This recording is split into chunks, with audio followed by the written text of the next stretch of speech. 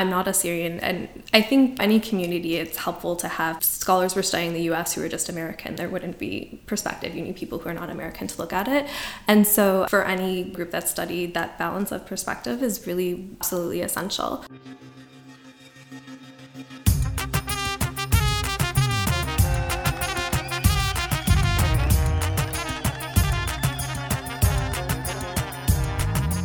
Hello everyone, Adessa here, and it's so good to be back on the Assyrian podcast to bring you this week's episode 92 with Dr. Erin Hughes. Before I dive into her story, a bit of personal news. I consider the Assyrian podcast listeners to be a part of the Assyrian podcast family, so it brings me great joy to share with you that Asher and I brought our first child into this world on February 2nd of this month. Her name is Enuma Elish, after the Assyrian creation story, and we have been obsessed ever since. Just give me a little bit of time and I'll get her trained to be a host in no time. Okay. Now on to Erin. She may not be Assyrian, but she might as well be, as she's been invested in Assyrian relations for some time now. Back in October of 2019, I had spent some time in California and was able to coordinate a time to sit down and learn more about her super cool position as an assistant professor and director of the Sargis Assyrian Heritage Project at California State University, Stanislaus in Turlock, California. Dr. Hughes will also be speaking at the Assyrian Studies Symposium happening next month in Miami, Florida on March 20th to 22nd. So if you'll be attending, don't miss out on her presentation. Support for this week's episode of the Assyrian podcast is brought to you by Tony Kalogerakis and the injury lawyers of Illinois and New York.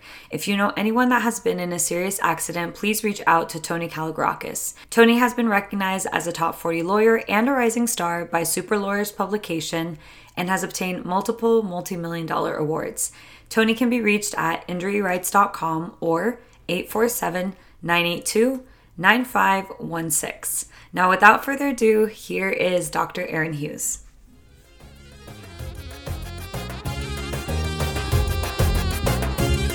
So I want to open this up first with going over a little bit of your education. You have a bachelor's in history and political science from McGill University in Montreal, Canada. Yes. Are you Canadian? Canada. I wish I were Canadian. I was working for the Canadian government the past 2 years, and I feel like I'm an honorary Canadian now, but not yet. Where were you born? I was born in Detroit. In Detroit, Michigan. Yeah. Yes.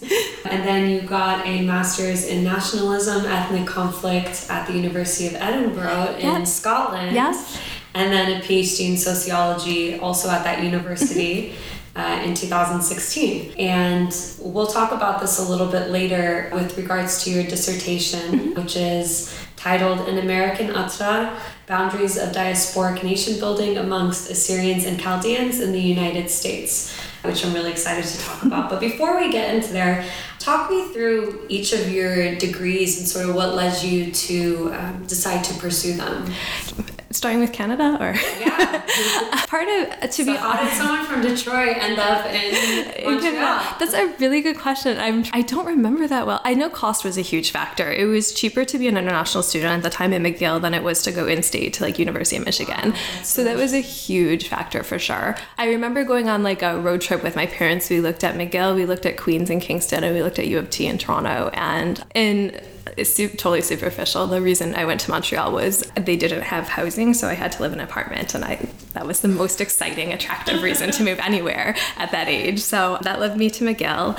And when I was there, I had a class on nationalism, and I was just absolutely hooked on that as a concept, as to why nations secede and why conflict happens, and just kind of explaining so much of the political factors that happened over the past 2 centuries. And so that's what drove me to Edinburgh, because they had a program specific to studying nationalism. And what is nationalism? Yeah, it's kind of two sides. One way it's framed is kind of this idea of making a nation and a political unit congruent. So kind of the idea that a nation, whether it's an ethnic group or a linguistic group or a people of some sort, pursue some sort of political autonomy, a quest to control their own politics and their own destiny. And so there are branches of nationalism that are independence movements and people's aspirations for rights and inclusion. And then the dark side of it is sometimes that can lead to expelling people who are non-nationals and genocide and ethnic conflict. So it's kind of a span of a lot of political turmoil and better understanding that over the past while. Yeah. And so that led you to go to Scotland and Edinburgh. Yeah. So you're, I guess, an international student in both respects. Yeah, it's interesting teaching in the US now because I don't really know how American universities work, so it's definitely a learning process. And, in Canada it wasn't such an issue because there's so many favorable policies for US immigration, but in the UK, the experience of being an immigrant, I mean, obviously a very privileged immigrant in that sense as a student, an American student at that, but you did have a bit of experience with the mess that is the visa process, and so that was very eye-opening and a good perspective to have as well. Yeah. And you decided to stay there for your PhD as well. Yeah, I came back to the US to work for Obama on the campaign and then worked in the US for a few years, always knowing... What were you doing with the campaign? I did field operations in Michigan, so like on the ground, mobilizing voters, mobilizing volunteers. It's the best part of campaigning because it's so community building, face-to-face. It's so exciting and fun. So I did that. I always with the idea I was going to go back to do my PhD, and I really wanted to go to Edinburgh. My supervisor there was amazing. The professors there are, wonderful. It's a really great community. And then I happened to work for Congressman Sandy Levin for a few years. He represents Michigan or suburban Detroit. And that's actually how I came on to working on Assyrian and Chaldean issues for my dissertation topic was, sectarian conflict in Iraq was happening. We were receiving a lot of advocacy from community organizations in Michigan, but also across the country, urging the U.S. to do more to help. And that kind of fueled what my PhD research was going to be. Okay, that's perfect because that was going to be the segue to my question and my next question, which was, how did you come to be familiar with the Assyrian community? Yeah, growing up in Detroit, I was already really familiar with the Chaldean community. A lot of classmates and friends growing up were Chaldean. And then I'm a little embarrassed to say it wasn't until later I learned about the Assyrian community and that's the same people. And so that also helped fuel my research because I thought that was really interesting and really embarrassing that I did not know this connection. And so that led to looking to better understand these diasporic or these boundaries between peoples and how they come to be and how they are maintained. Could you talk me through your dissertation? Because the title in and of itself is really interesting. Oh, thank you. That was the very last part of it I wrote. I had the hardest time coming up with the title. I wanted to look at how people respond to crisis in the homeland, how a diaspora mobilizes. And I started researching that and realized that I needed to better understand the groundwork of Assyrian and Chaldeanness in the US and kind of what those mean, because there were people lobbying under different names. And so to be respectful of that and how to amplify people's messages and voices.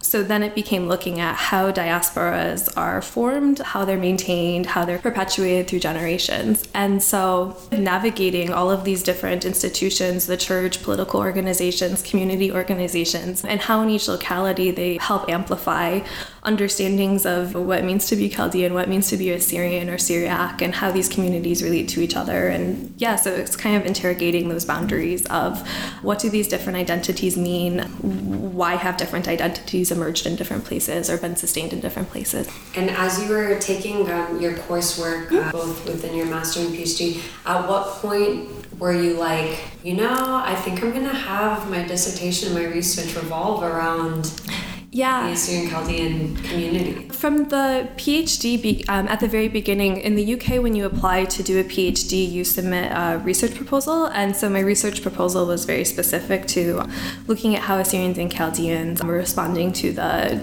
post-2003 war climate. And because at the time, my thought was, my interest is in ethno-sectarian conflict and kind of looking at from that end. And then from a practical point... For those that might not necessarily understand or know what that means, could you... Yeah. For those of us non-nerdy academics, what does that mean? Why conflict happens and why it takes shape along ethnic or sectarian or some combination thereof lines. So why suddenly a society where people are living together changes and some group becomes marginalized and violently pushed out? Why does that happen? And how do we rebuild a society after so it doesn't happen again? So my thought originally was framing it very much just around that. But then the challenges of researching that were difficult because there wasn't a lot of safety. ISIS happened as I was doing my research and all of that. So my focus became looking at these dynamics from a diasporic perspective and just really focusing on the US because it's the largest diaspora. I already had contacts there and it just kind of made sense to look at it in that framework. And your research consisted of mixed method qualitative approach, which included interviews and participant observation, document research, and archival research. What did you find in your research? Or like key takeaways? I think one of the biggest impressions I took away across all of it was just the resiliency of people just so passionately and strongly and consistently advocating, on behalf of their people despite frustration and setbacks. And from the time I did work in the British National Archives looking at like World War I era documents, through interviewing people, after the 2003 war as ISIS was happening, and just the resiliency of Assyrian nationalism and the Assyrian people in tirelessly advocating on behalf of Assyrians, I thought was just incredibly inspiring, and something that a lot of times when we talk about conflict, it's very much framed as oppressors and victims and kind of the agency of people's loss. And so I think just being able to highlight that agency and how much people do and how much people work to fight back and try to do something meaningful and impactful. I know so often Assyrians look within their own respective communities to say, hey, we need more scholars, we need more people in respective academic fields, well, in all fields, but including academic fields. But it also says something, and is also very cool when there's people out there who are interested in Assyrian relations, Assyrian matters, who may not ethnically be Assyrian, but have a vested interest. Did anything kind of open your eyes during the different people that you had met and the research that you had done? Yeah, I mean, there are so many incredible Assyrian scholars that for those of us who are not Assyrian, I don't know that we'd have the same insight and perspectives that we're able to gain. There's just so many incredible stories and firsthand accounts about experiences of migrating to the US and building communities here and building civic organizations and being able to talk with people who are involved in that process and why it was meaningful to them, why they put so much work into building these organizations. And people talked about the pride of, where I came from was Repassa. Here we have Assyrian newspapers, we have Assyrian television stations, these clubs have Assyrian on it. The pride in being able to do that and the talent across the diaspora and helping build and create these things. Definitely that. And I think your point is really important because I'm not Assyrian, and I think any community, it's helpful to have scholars who are studying the US who are just American. There wouldn't be perspective. You need people who are not American to look at it.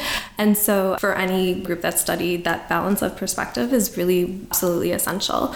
My work builds off of so many Assyrian voices that have contributed so valuably to this conversation. Is there a moment that stands out to you in terms of your research, whether it was meeting with different people, observing? Probably for me, obviously, just talking to people who were so incredibly generous with their time and like the information they provided, and realizing this isn't, for the most part, this isn't people's full-time jobs. They're doing all of this work as a side project in a way, and the commitment, dedication, despite having a full-time job on top of that, it's perpetually inspiring.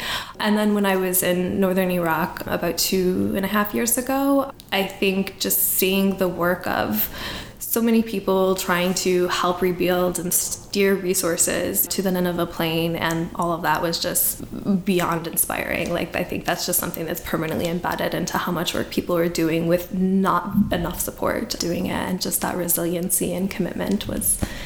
Yeah. And was your trip to Iraq a part of your research as well? Yeah, I had finished my PhD at that time, and I was looking at what I wanted to do with my research going forward, and so trying to inform what my postdoc work would look like. Where did you visit in Iraq?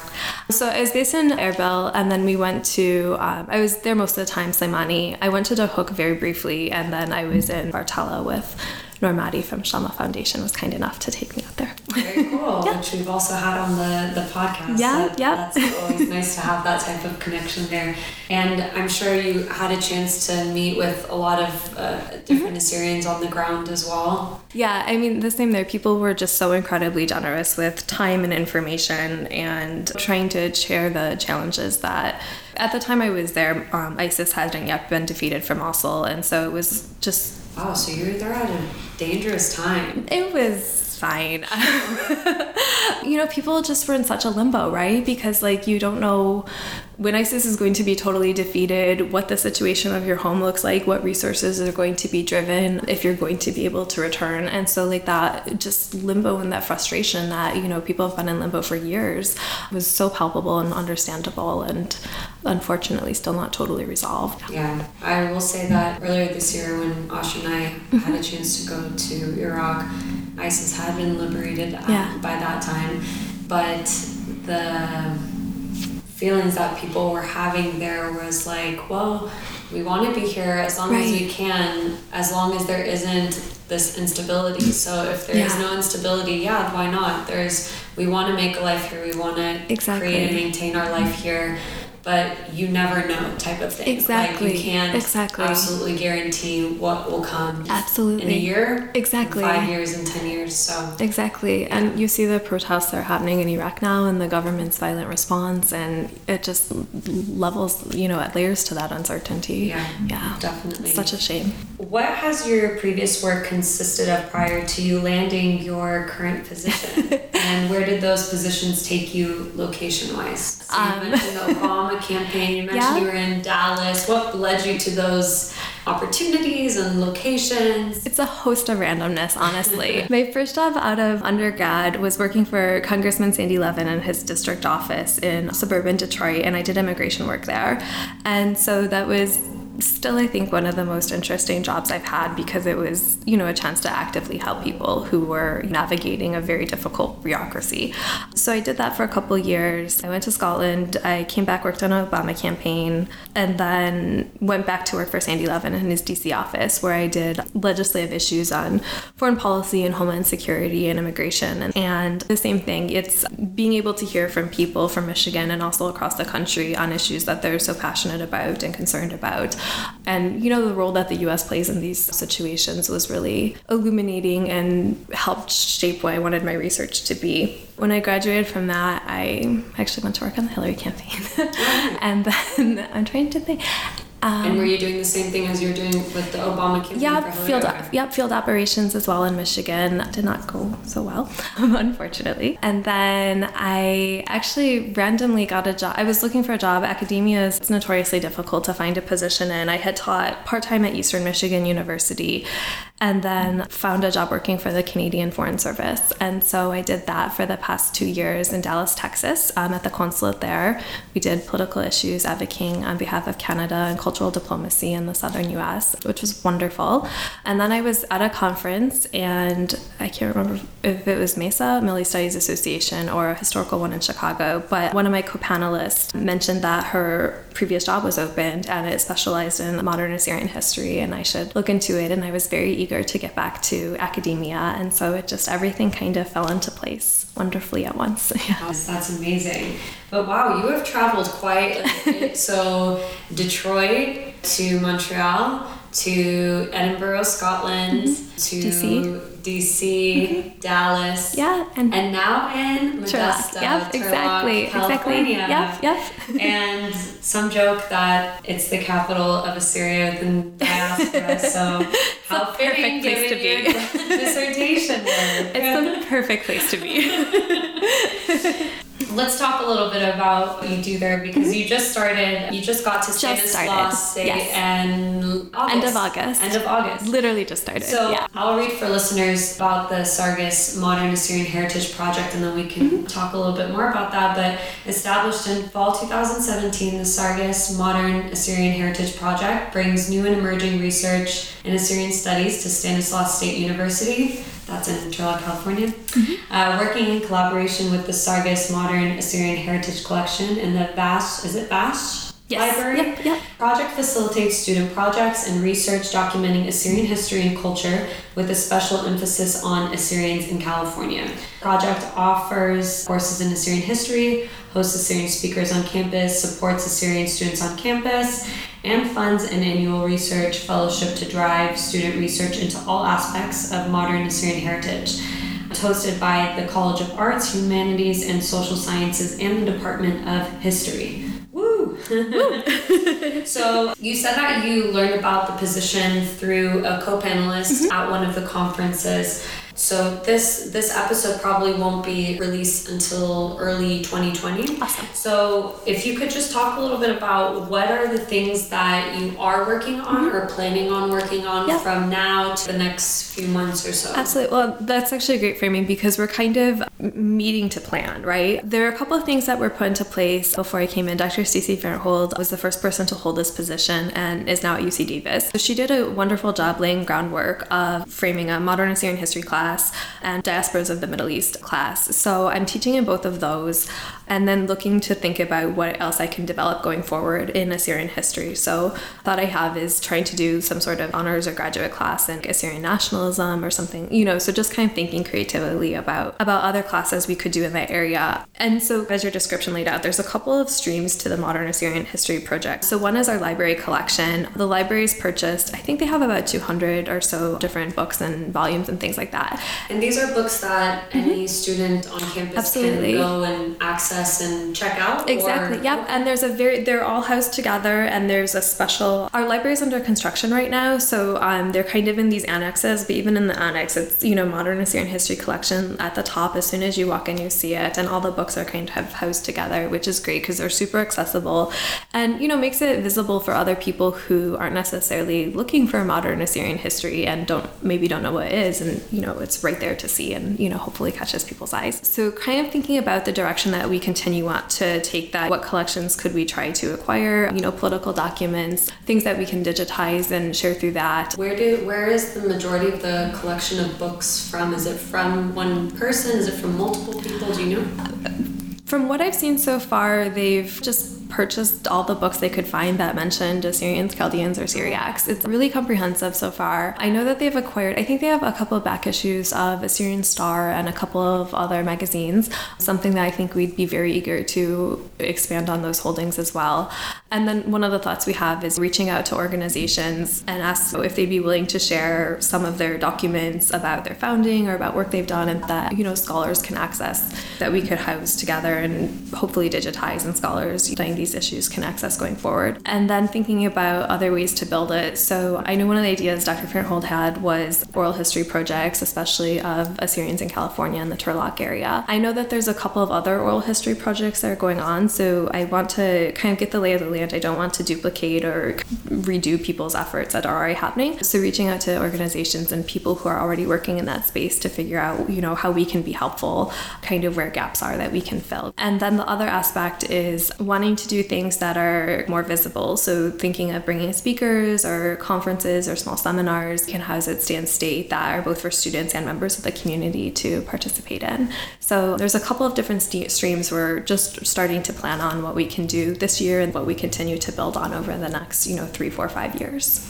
Nice. And because it's still relatively young. Yes. Do you have the freedom to mold this into however? Yeah, hopefully. Yeah, I think of what we want to do and propose it in consultation with Mr. Sargis and with the dean of the college. We'll sit together and think about what makes sense and what ideas to kind of go with. Do you know what led Mr. Sargis to create the Modern Assyrian Heritage Project at Stanislaus State?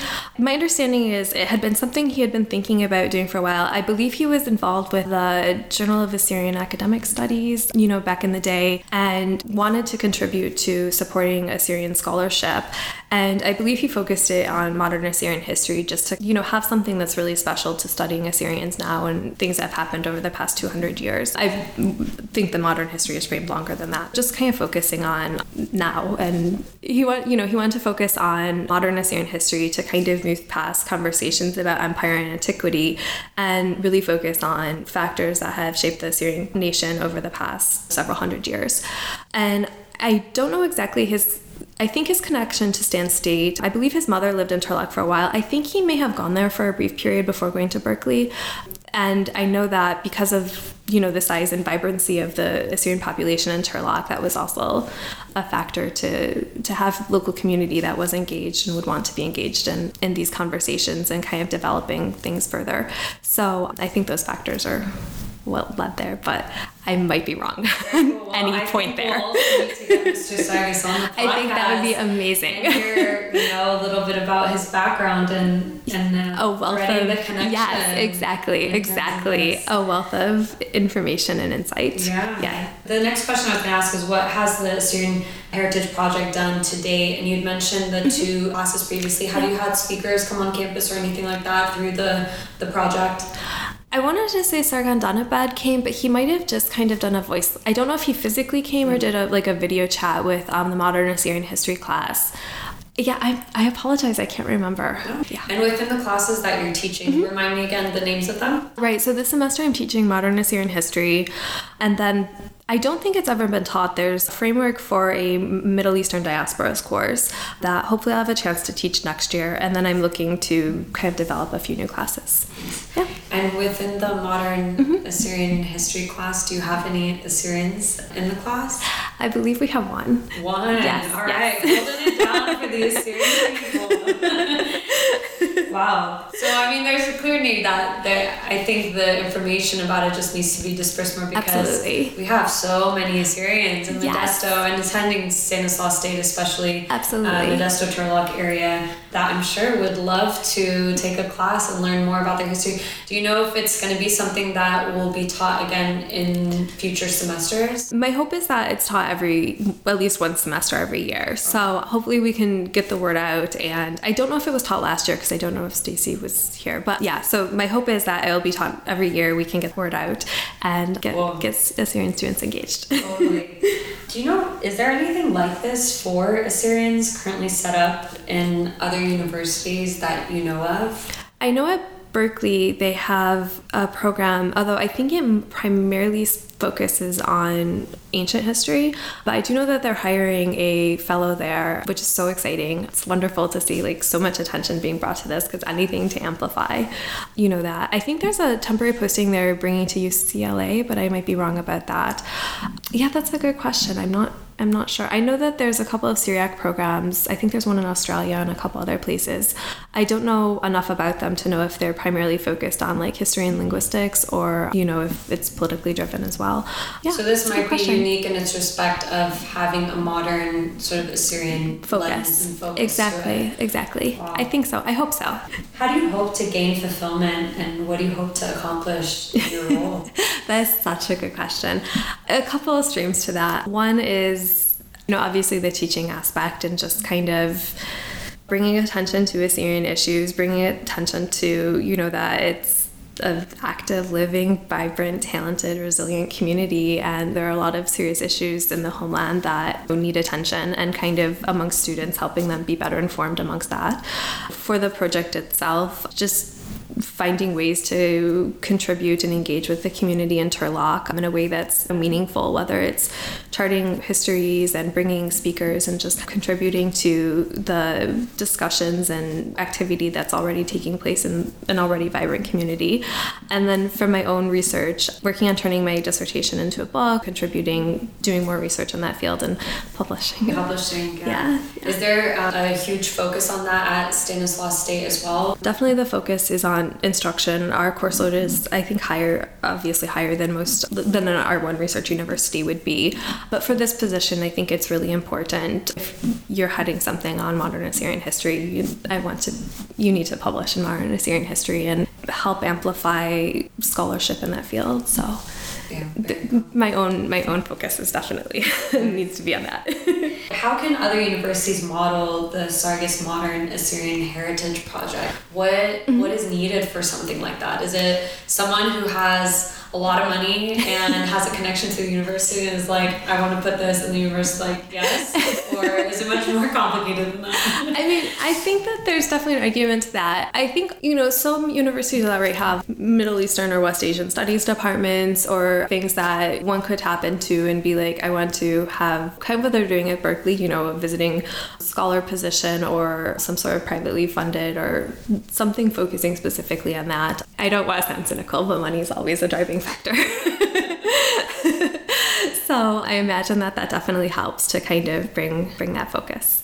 and ensure that focus remains there is the funding stream. Yeah, it just seems like something like this is so vital, especially for a group of people that don't have an official land for themselves. If they're able to, within their diasporic communities, be able to set up something like this, it allows for sustainability for not just for research, for modern research, if it is for modern Assyrian studies, and can be a motivator for students, Assyrian or non-Assyrian, right, to be able to get into the field or want to do more research on that if there is opportunities available. Absolutely. And I think that's probably one of the other thoughts we have going forward is looking at how students can do research in conjunction with this project. And I can't speak to that yet because I'm kind of new and don't know the lay of the land there. But yeah, even especially for students who want to go on to careers in advocacy or into master's programs or whatever, that hopefully there's something there that interests them and that they can continue to carry forward, or as teachers themselves or whatever the case may be, but across a variety of fields. It's a really, really exciting opportunity. Yeah, absolutely. Your time in the Central Valley has been short thus far, but first impressions, you've kind of traveled and been all over the world, so what's it like to now live in Central Valley? I can't believe I'm saying this, but coming from Dallas, it changed my perspective. The weather here is beautiful. Even when it's 100 degrees, I'm like, oh, it's not humid. This is gorgeous. But yeah, it's lovely. Yes, it really does. It really does. Yeah, the food is surprisingly good. So we've been very happy so far. Nice. Yes. Have you had much interaction with like the Assyrian community there thus far, or like any events or anything like that? They had this was planned before I got here, so I cannot take any credit. But they had Omar Al Bashir, I think his name is, the oud player comp. Yeah. He is, oh my god, you're able to go? Crazy talented. Wow. Yeah, that was wonderful. Yeah, he was really talented. There was an art exhibition. I apologize, I've forgotten the artist's name. That happened just before that. So I had a chance to briefly meet, a couple people who run the civic organization, a civic club and things like that. So I need to follow up with them and sit down and just learn. You're acquainted with everything in due time anyways. Yeah, hopefully, yes. Yeah. Yes. And now for some fun questions. How often, if at all, have you had Assyrian food, and what are your favorite Assyrian dishes, if you can name one? Or dolma's not specifically Assyrian, but I will pretend that's yes. It's popular in Assyrian households, yeah. It's incredibly good.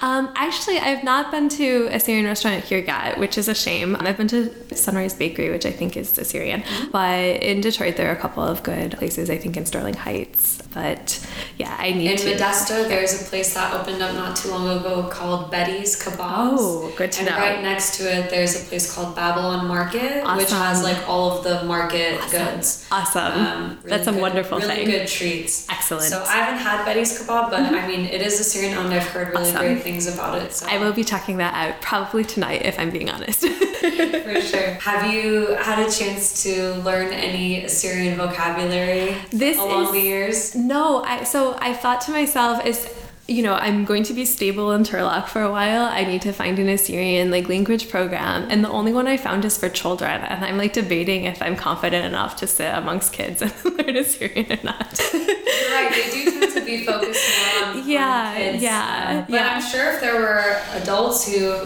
enough adults who expressed interest, that there would be classes done in that sense too. Well, and because I hope to go back to Northern Iraq either the spring semester or next January, and so being able to communicate even minimally would be just a really wonderful thing to be able to do. Anyone that's listening, if you would like to give instruction for adults who are interested in learning how to speak, please contact us. Yes, please contact Erin. She'd be very interested. I would be very interested. So I have to ask you this, now that you are someone who has, I would say you now have an involvement within the Assyrian community. You know people, you know your connections. Within our own community, we know our quarrels and our weaknesses. We know our strengths too, but we know the politics of what it is with our civic organizations and churches divisions and all that kind of stuff, right? Yeah. And we kind of keep it within, right? Yeah. Not a lot of people from outside will be like, oh yeah, we totally know what's going on. But how have have you been able to still maintain a sense of, I don't know if positivity isn't the right word, but sticking with it and not being like, oh my gosh, these Assyrian people are all over the place, right? And to be fair, like, Assyrians aren't the only group of people that experience everyone that. is all over the place. And I think sometimes because we're so into it, we're like, are we the only ones that deal with these issues? No, I feel like Assyrians, I feel like Assyrians are so much harder on themselves about like divisions than Warrens, because every community has massive divisions. And like, of course, the name issue sometimes complicates when people are lobbying Washington or whatever, but every community has major divisions, that whether it's religious divisions or identity or points of origins, it's incredibly hard to build a diaspora. And the fact that people from different countries of origins and slightly different dialects and different religious and all these different experiences still maintain being Assyrian identity and being Assyrian and working on behalf of the Assyrian people, that's incredibly difficult to do, and it's being done really well. And you've seen, from a political perspective, you've seen advocacy has become stronger and more impactful and reaching more and more people. And you've seen incredible success in being able to influence members of Congress and to get funding for Nineveh Blade Protection Unit. And, all of these things that have emerged are entirely the credit of diasporic activism. And so, there's no... Everyone's divided. Like, selfishly, when I hear like my friends who are like not Assyrian talk about their stuff, I'm just like, I don't know. In a way, this is like a breath of fresh air to know. Yes. I'm sorry that you also have to deal with this, but like at least we're not the only ones. This is not like these are not unique issues that are particular to the Assyrian people. So and it certainly feels like we need to give ourselves more credit. Yes, so much more credit. And the stakes are higher, and people are grappling with incredibly difficult issues where there's not really a right answer. And give yourselves all the credit, sincerely. Okay. Erin, we have listeners from all over the world. Mm-hmm. If you had one message for them, what would that be? Oh, that's a big question. As we look at the Assyrian diaspora, and it's such an incredibly global diaspora, what all of these diasporic populations have been able to build and maintain, and talent and dedication and resiliency and commitment is just absolutely inspiring and amazing, and kind of illuminates the resiliency of Assyrianness. And I don't know how to say this in a way that doesn't sound incredibly cheesy, but everything that's been built and all of the talent is absolutely inspiring. Thanks for tuning in. Real quick, I have a favor to ask before we close out. We appreciate all of the feedback we've received on the podcast thus far. If you could take a minute after this to rate and review us wherever you listen to us, we'd greatly appreciate it. We love reading what you have to say. Thanks again, and see you next week.